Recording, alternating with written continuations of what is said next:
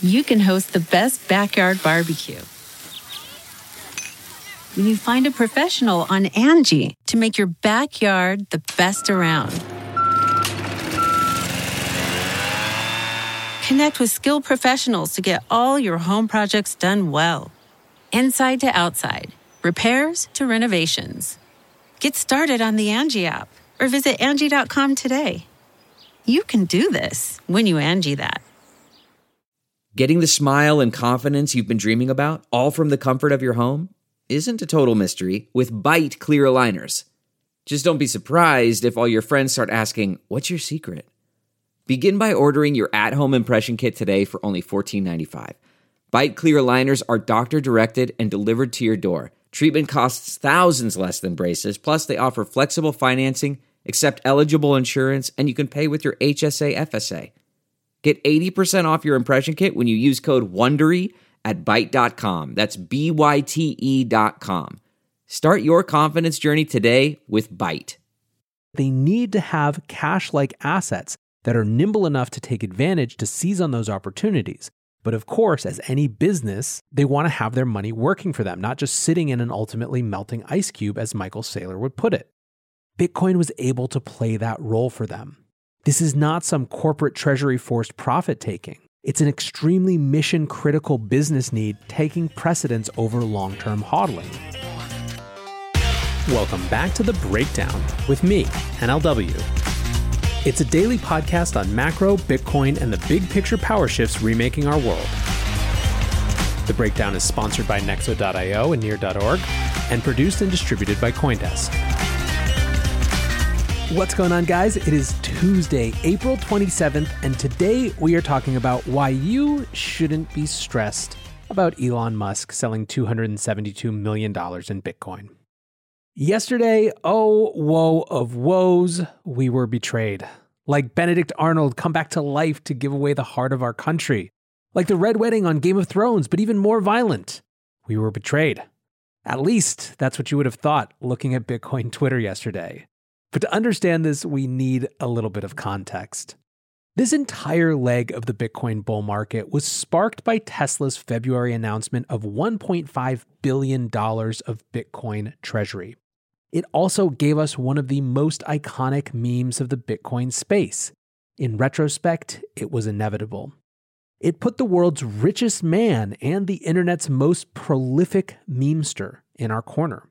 It gave other massive corporations some pause that perhaps it wasn't just crazy MicroStrategy doing this Bitcoin treasury thing.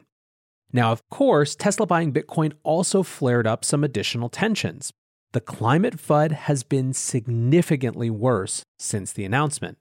Instead of seeing Elon's involvement as evidence that Bitcoin's energy impact has been overstated and fear-mongered, it instead proved to be confirmation to many that Elon has been full of crap about his commitment to the environment from the beginning. Elon Musk is, in spite of his great wealth, a highly controversial figure, and so of course he brought that to Bitcoin. From within the Bitcoin community, it hasn't been all roses either. Many have taken umbrage at Elon's constant memeing around Doge.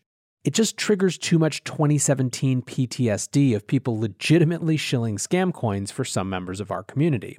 But still, net-net, it's pretty impossible to deny that Elon has represented a powerful ally in our corner. So what happened yesterday and why the sense of betrayal? Well, it came as a part of yesterday's Tesla earnings call. Buried in the deck was a slide that listed cash flows from investing activities.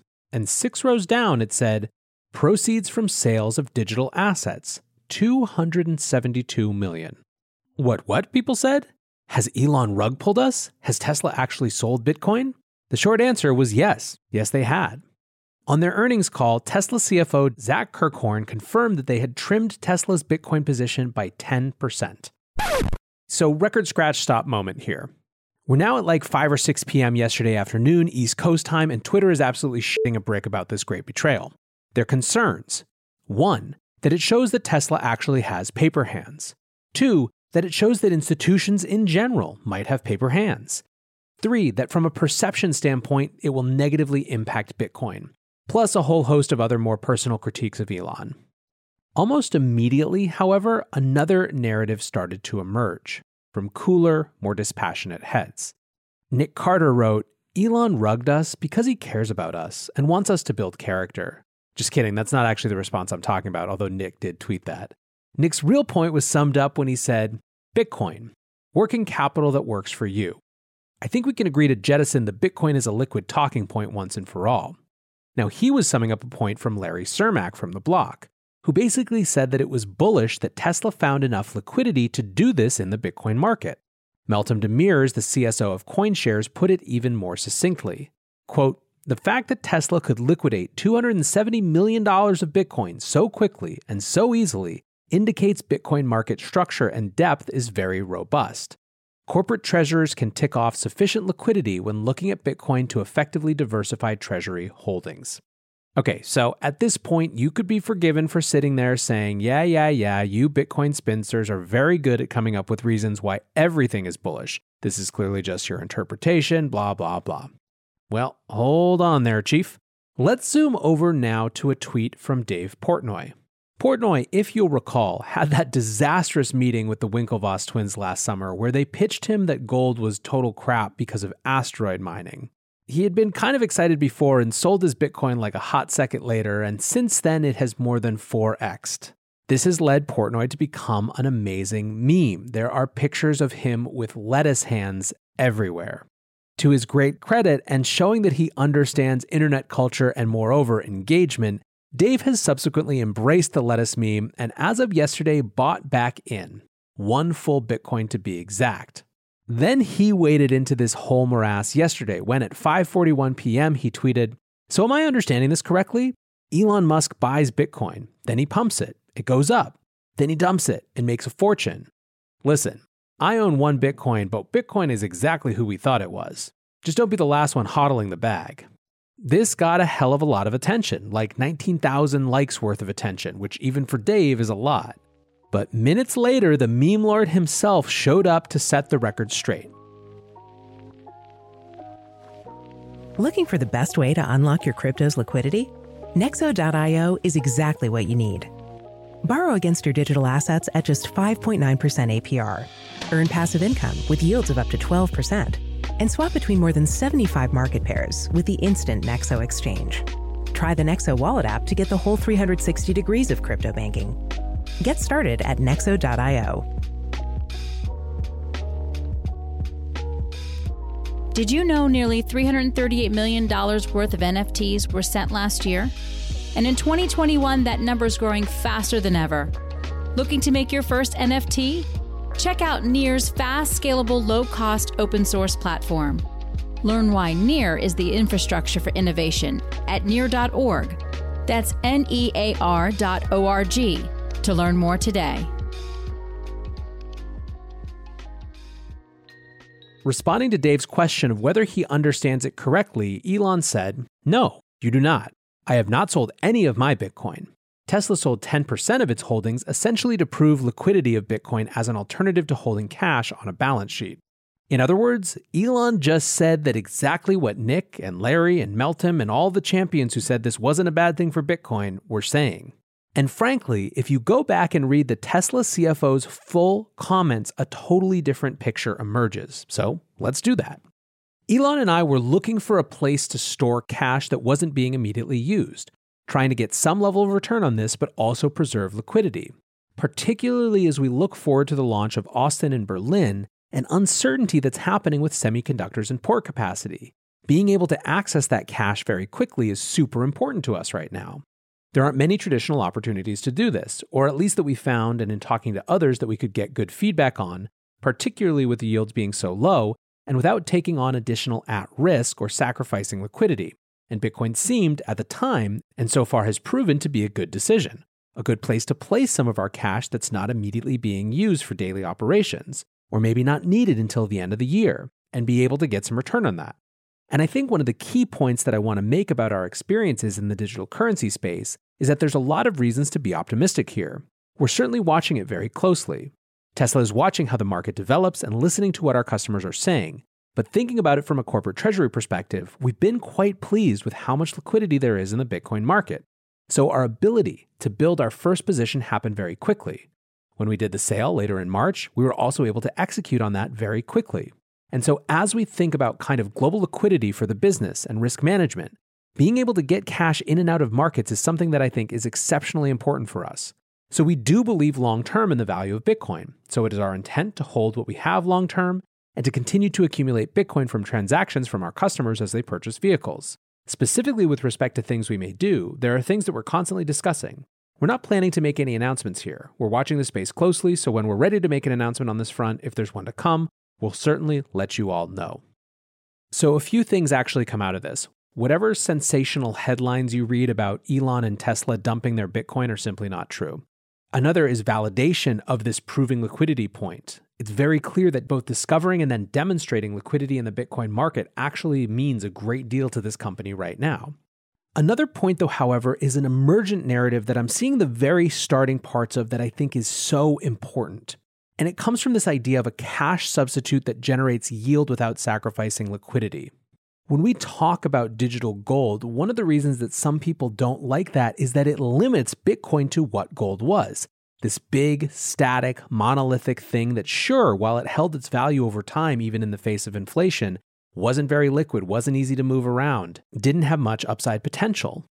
The digital in Bitcoin's digital gold gives it extraordinarily different properties than gold, which make it far more useful. And that's what Tesla proves. Tesla is having their cake and eating it too. This is a firm that is taking advantage of Bitcoin's growth dynamics, not solely relying on memes of its store of value properties. And the context really matters for these guys. They are facing fundamental business challenges based on the strange times we lived in. In this short statement, the CFO identified two. One, this massive semiconductor shortage that is affecting businesses of all types. And two, port access. These things are creating huge problems for their actual business line. What Kirkhorn is saying is that they need to have cash-like assets that are nimble enough to take advantage to seize on those opportunities. But of course, as any business, they want to have their money working for them, not just sitting in an ultimately melting ice cube, as Michael Saylor would put it. Bitcoin was able to play that role for them. This is not some corporate treasury-forced profit-taking. It's an extremely mission-critical business need taking precedence over long-term hodling. And remember, the CFO of this company is still technically titled the Master of Coin. All of which gets me to Neeraj Agrawal's tweet about the whole thing, which I loved. He said, "The way Elon bought Bitcoin, mentioning it like once, then managed the treasury like a normal company. Treachery." As funny as that is, I do think it's worth diving now into a bigger question of what's next for corporate treasury holdings and what the implications will be. Bob Lucas took this as a chance to call out the notion underpinning supercycle theory that institutions will never sell. He tweeted, "Institutional will never sell was always the stupidest meme out there. I maintain the next 4-year cycle bear market will be the worst of all because of them. The triggered responses so quickly shows me exactly how deep the bias runs. Institutions are in it for the trade, simple, and not some YouTube story about the end of days. There are exceptions that most want to focus on exclusively. This isn't a bearish tweet on today, far from it. Same institutions will drive the price to dizzying heights. Just don't forget markets flow in cycles, ebb and flow. The same powerful force that drives it higher will have an equal reaction at the exits." American Hodl, as he's wont to do, put it even more crisply. "This is why supercycle is BS. Institutions have outside sell pressure." Nick Carter offers a different take on how institutions could actually make things more boring. On April 12th, Nick tweeted, "I'm not saying this is sound, but a lot of allocators target a specific quantity of risk as measured by volatility. So they will construct a BTC gold portfolio according to a defined level of risk, sizing accordingly. More volatile equals smaller share of portfolio. Many of those same allocators have target bands. This means that once they have a position, they will aim to keep its share of their portfolio relatively fixed. So if BTC rallies, they take profits, and if BTC sells off, they buy. This is countercyclical and suppresses volatility. So if you combine tendency 1, volatility targeting, with tendency 2, rebalancing, you get a suppressive effect on volatility. Less volatility begets larger allocations, which begets less volatility. We call that reflexivity. TLDR, as these sorts of allocators become the marginal buyers, some evidence that this is the case already, Bitcoin could well be entering a new, more boring regime of lower volatility and fewer face-ripping rallies, and fewer gut-wrenching sell-offs. This time different? Let's watch." In short, we don't know exactly what the new dynamics are going to look like with these big institutions. That's exactly what the point of this bull market is figuring out. In the meantime, I think you can take comfort that the overall trend line is not even close to broken. Take the JP Morgan news from yesterday that they're finally coming around and are going to offer Bitcoin products to their wealth management clients. Also today, we learned that US Bank is even deeper than the Securency deal from yesterday. First, NYDIG has selected US Bank to administer their ETFs should the proposal be approved by the SEC. Second, US Bank has announced that they've chosen a crypto custodian, although they wouldn't say if it was NYDIG, even though they were announcing something about NYDIG separately. Either way, US Bank is the best-known brand of Bancorp, which is the fifth largest bank in the US, and it's clear with these moves that they're moving in big time.